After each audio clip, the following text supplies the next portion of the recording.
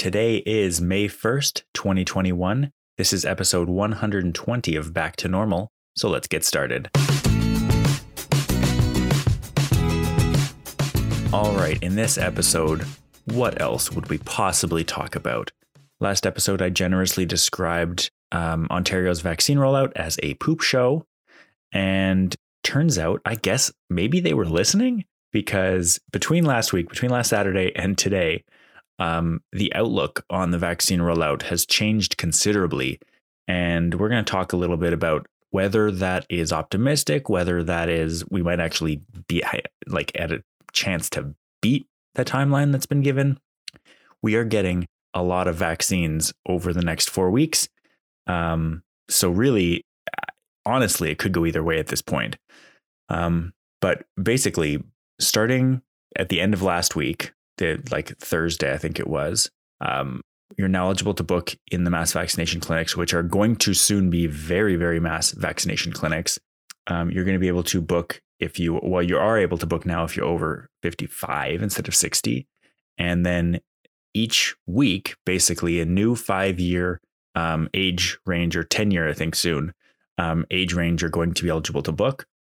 As well, we're going to get a lot of increased eligibility for essential workers and people with serious medical conditions or complications, or, comorbidities, as they say, with COVID-19. And so it's very interesting because what the Ontario government promised when they made this announcement, when they announced this kind of, not a new timeline, I guess it's kind of a new timeline, but it's like a firmed up timeline for eligibility, is that in Ottawa, at least, we're currently booking appointments through the end of May, with the stock that has been confirmed until the end of May with the weekly Pfizer doses. And I think that's all we can actually count on. So I think that's all we have, because we were originally supposed to get Moderna doses every 2 weeks, but then they were delayed. Like the shipment that was supposed to come like mid-April was delayed until the end of May. So I think we're only booking right now appointments based on the doses we're getting from Pfizer. So it remains to be seen when the Ford government said that we are going to be, that every person in Ontario is over 18 is going to be eligible for to make a vaccine appointment. It still remains to be seen whether that means everyone will be able to have booked an appointment and then gotten their vaccine potentially shortly thereafter, or if it means that, you'll be able to make an appointment by May, by the end of May. But that appointment that you make at the end of May might not be for until, say, like mid-June or end of June. That's really going to be the test, is if they do open up this eligibility, which they have no reason not to, they've committed to it now. So unless the Pfizer plant burns down or something, that's what will likely happen, especially since it's not coming internationally anymore. There was a whole big thing about the EU, but like basically the governing body in the EU trying to block exports of vaccine doses from Europe to other places. And so I think Pfizer probably just protectively has changed their plans. They were sending us vaccines from Europe. They're now going to be sending us vaccines from Michigan, which means that there's a lot less travel. There's a lot less that can go wrong to getting vaccines just across the Canadian border. So really, the month of May is going to be the big test for the Ontario government as to whether they could learn their lesson, because there's still like the pandemic measures that are in place right now. A lot of people are pushing back against them with their behavior.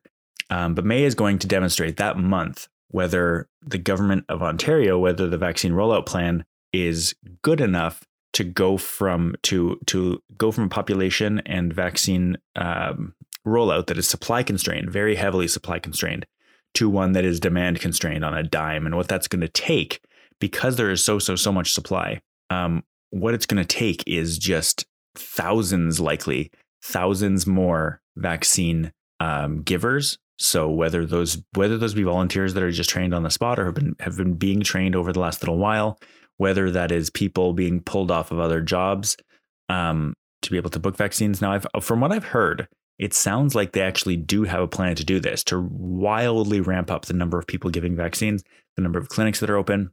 There was an article on CBC the other day, maybe it was even yesterday, saying that basically, we've been ready for this for months. We're just waiting to go. The second we get more vaccines than our current clinics can handle, we're going to instantly pop up more. They've got, I know I've heard that they've got a few that are ready to go, like the locations are known that they're going to be using.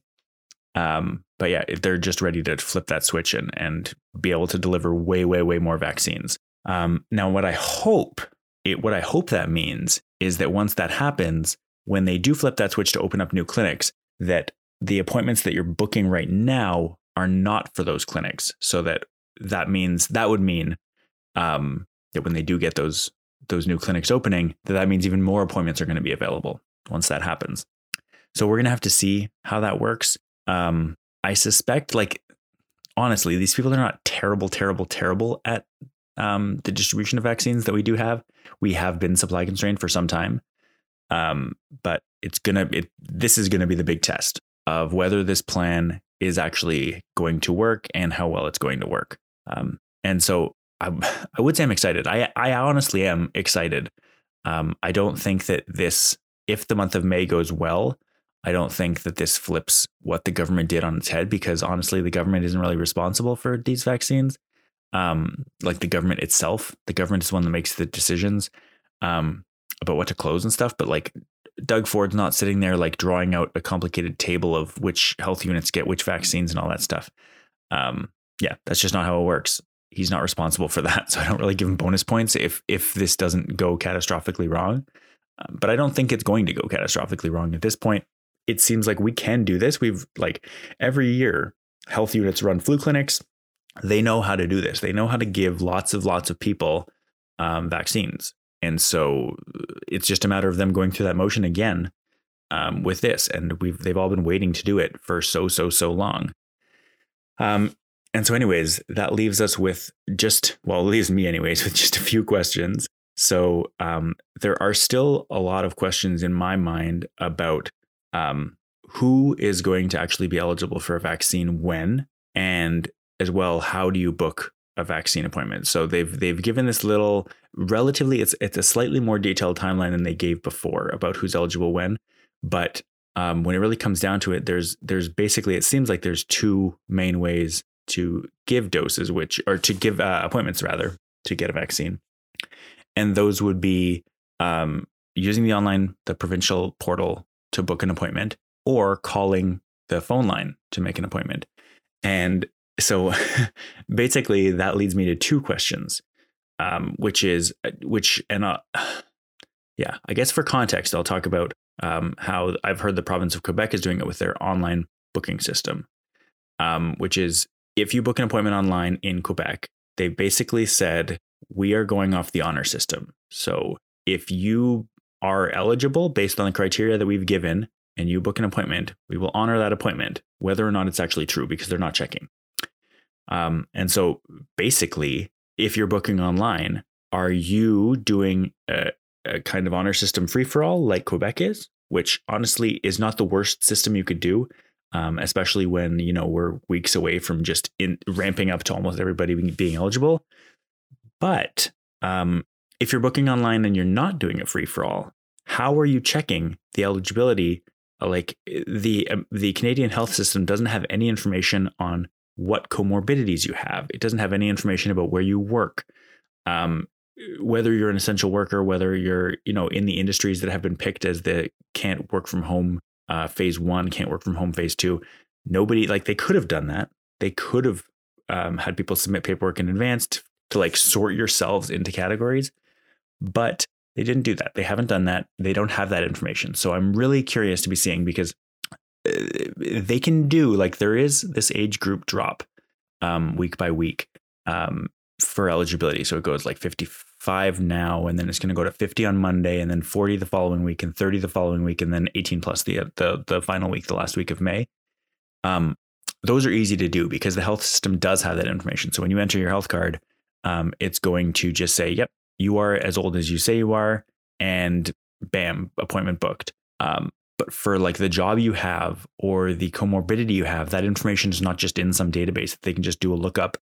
And there's also a bunch of vagary. Like, for example, if I have cystic fibrosis and I go to book during on the online system during the high risk week, so coming on Monday, I'm not actually sure, because on the list of on the list of conditions that they list as comorbidities, cystic fibrosis is not listed. So do I book in the high risk area? You know darn well I'm going to try because I have no idea how this is supposed to happen. Or do I book in the following week, which is the at risk? There is a category of respiratory diseases that falls under the at risk version of this, which would be the following week. But honestly, CF is more than a respiratory disease. It does affect your respiratory system, but it also affects your pancreas. It affects basically anywhere in your body that there's mucus. And so it's honestly a lot more serious than respiratory diseases like asthma, for example. I mean, it is very likely possible to have very bad asthma, but asthma is a respiratory disease, whereas cystic fibrosis is a genetic disorder that affects multiple systems, not just the lungs. And so how do you check that? And on the flip side, so if you're booking online, I have this big question about how you actually check whether the person that's trying to book is eligible. But the other way you can book, which is currently the way that the system is set up for appointments with the provincial system, is that there's a phone line you can call and basically get your questions about the vaccine answered and book an appointment if you are eligible under certain conditions. So one of the things that they have there is right now, if you have a medical condition that would make you eligible for a vaccine. So there's things like chemotherapy, if you've had a transplant, all that stuff, the highest risk category, you're directed to call the phone line and make an appointment. And honestly, I think that's fine. I called before because I wanted to basically ask where cystic fibrosis falls, and they couldn't tell me. But it was like a few minutes wait, maybe. I don't even think it was that long. It was the longest thing was going through the process of like, if you want English, press 1. If you have whatever, press whatever. That was the longest part of that process. It's not like there was a giant line. But if you're suddenly opening up from highest risk people, which is a very small population, to high risk people, to at risk people, that is suddenly potentially several million people. And so I hope if they're doing it that way, if they're saying basically if you have a medical condition that you are not sure if you're eligible, or if you're trying to be eligible, but they actually want to check first, do they just have like tens of thousands of agents potentially taking these calls? Because there's going to be tens of thousands of people calling, and you know that phone line is just going to get slammed at 8 a.m. when the eligibility ticks over. And so I really have questions about that. And the other thing that I have questions about, even if you do call this phone line, how do they check your eligibility? Like, they're not able to run any kind of eligibility checks like that. So honestly, I'm very confused if they are going to be like checking credentials, if they're going to be checking, where you work, or where you work, where you live, if you live in a hotspot, or if you have a health condition. How are they checking this? Like, if it's over the phone, do they have to take your word for it, right? Like it comes down to the honor system. So I don't know how they're going to do it. I honestly don't, but I hope that they would do it using, for my own benefit, I hope that they would do it using the honor system, but I honestly don't know. So this is my big question. And if you have this information, I just can't find it anywhere, please let me know. Let me know on Twitter. I'm live on Twitter Spaces right now. Let me know at Rob Attrell.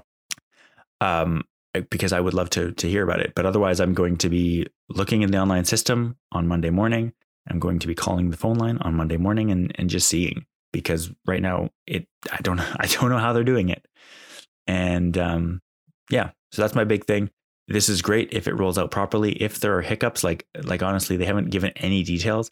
My wife is a teacher and she's supposed to be able to book an appointment starting on Monday, but they have not given her. Well, so the school board, her principal, doesn't know anything about how she's supposed to book, and nobody knows anything about how teachers are supposed to book from what I've seen. Again, Ontario, the Ontario Health, whatever it is, they don't have any information on who are teachers and who are not teachers. They're just saying teachers book Monday. Are teachers supposed to call? Do they give their College of Teachers number over the phone, and that's supposed to be confirmation of something? It's very unclear how they're going to roll this out, and there's going to be a lot of confused people starting well already. But it's just going to get worse. If you do this by any way other than age, I don't really understand how you're supposed to figure out who is eligible when. And I don't have too much to say about this, but we're going to check in next week. We're going to see how this is rolling out.